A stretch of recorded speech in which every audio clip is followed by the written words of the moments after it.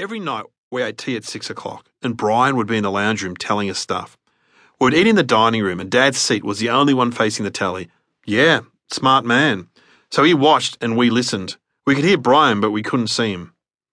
Mum would try to start a conversation. So what was school like today? Are there any nice girls in your class? Dad would just sit there with one eye on the telly and one eye on us. He was convinced none of his sons could eat properly. Look at 'em, Joyce, he'd say. They can't eat properly. Then he'd turn to the telly. Bloody hell, Pat Cash won Wimbledon. Occasionally, Dad would be like Darryl Kerrigan in The Castle. These shops are beautiful, Joyce. I wonder what the poor people are doing tonight. Except he would be more angry than funny. Like a lot of 1970s dads, he had fought in a war, worked in a tough job, and just wanted a quiet family life. Good luck with 4 teenage boys, Kev. And he did love Mum's cooking. In fact, the story went that the first time he went home to meet Mum's parents, he was hooked by Nana's cooking. The other story was that Mum's dad, Herbert, didn't want to let Kev in the house because he was in uniform. Herb was a wharfie and detested authority of any type, even a young bloke from the RAAF. I'm not saying wharfies are dodgy, but every time we went to Nana and Grandad's, Herb would pull me aside and show me his work bag, which was always chock full of hot stuff. You want some whiskey, cigarettes, lady stockings? Grandad, I'm 10, I'd reply. So just the stockings, thanks? Dad's one rule about cooking was no chicken. You see, Dad had served in the Vietnam War and eaten chicken every single day on his Air Force base, and it was bad chicken. When he came back, he just said, no chicken, Joyce. When Mark was 16, he got a job at Kentucky Fried Chicken just to defy Dad.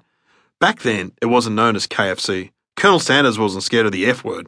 In fact, he was proud that his product was deep fried.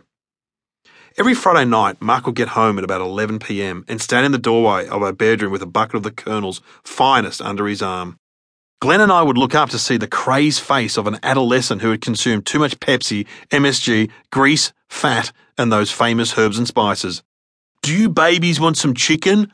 Mark would ask. Yes, yes. Then beg for it.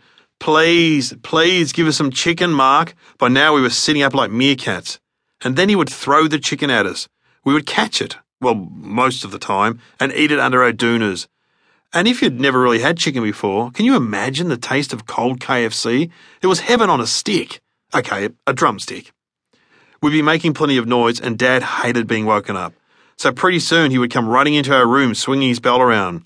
This was made even more disturbing by the fact he slept in a singlet only, so he'd be trying to cover up his giblets while swinging this leather belt around his head like a helicopter. You kids aren't eating bloody chicken in my house, he would yell as he gave us a strap while we'd be trying to hide under our doonas and say about precious chicken. Not a disturbing memory at all. I see a psychiatrist once a week, so it sometimes comes up. So we were eating dinner, and it was definitely not chicken.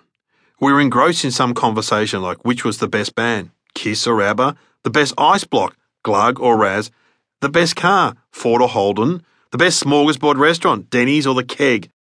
But all talk ceased when we heard Brian say, 2 boys were arrested today in suburban Melbourne for making homemade bombs. You could have heard a pin drop as Brian continued. They made the explosive devices using household objects, a combination of common brake fluid and pool chlorine. I put down my knife and fork. Can I be excused from the table, please?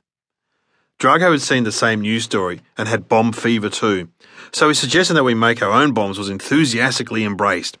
We rode our bikes back to Dad's shed and requisitioned what we needed. We wanted this bomb to be really good.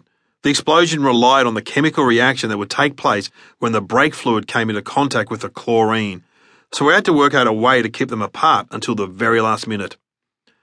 First, we put the brake fluid into a test tube and sealed it up.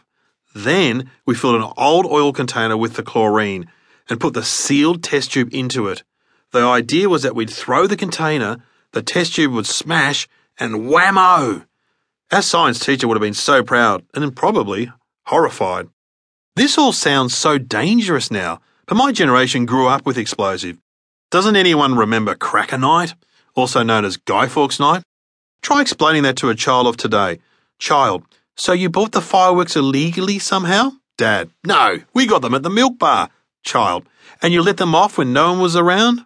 Dad, no, the whole community got together in a paddock. Child, and then you let the fireworks off? Dad.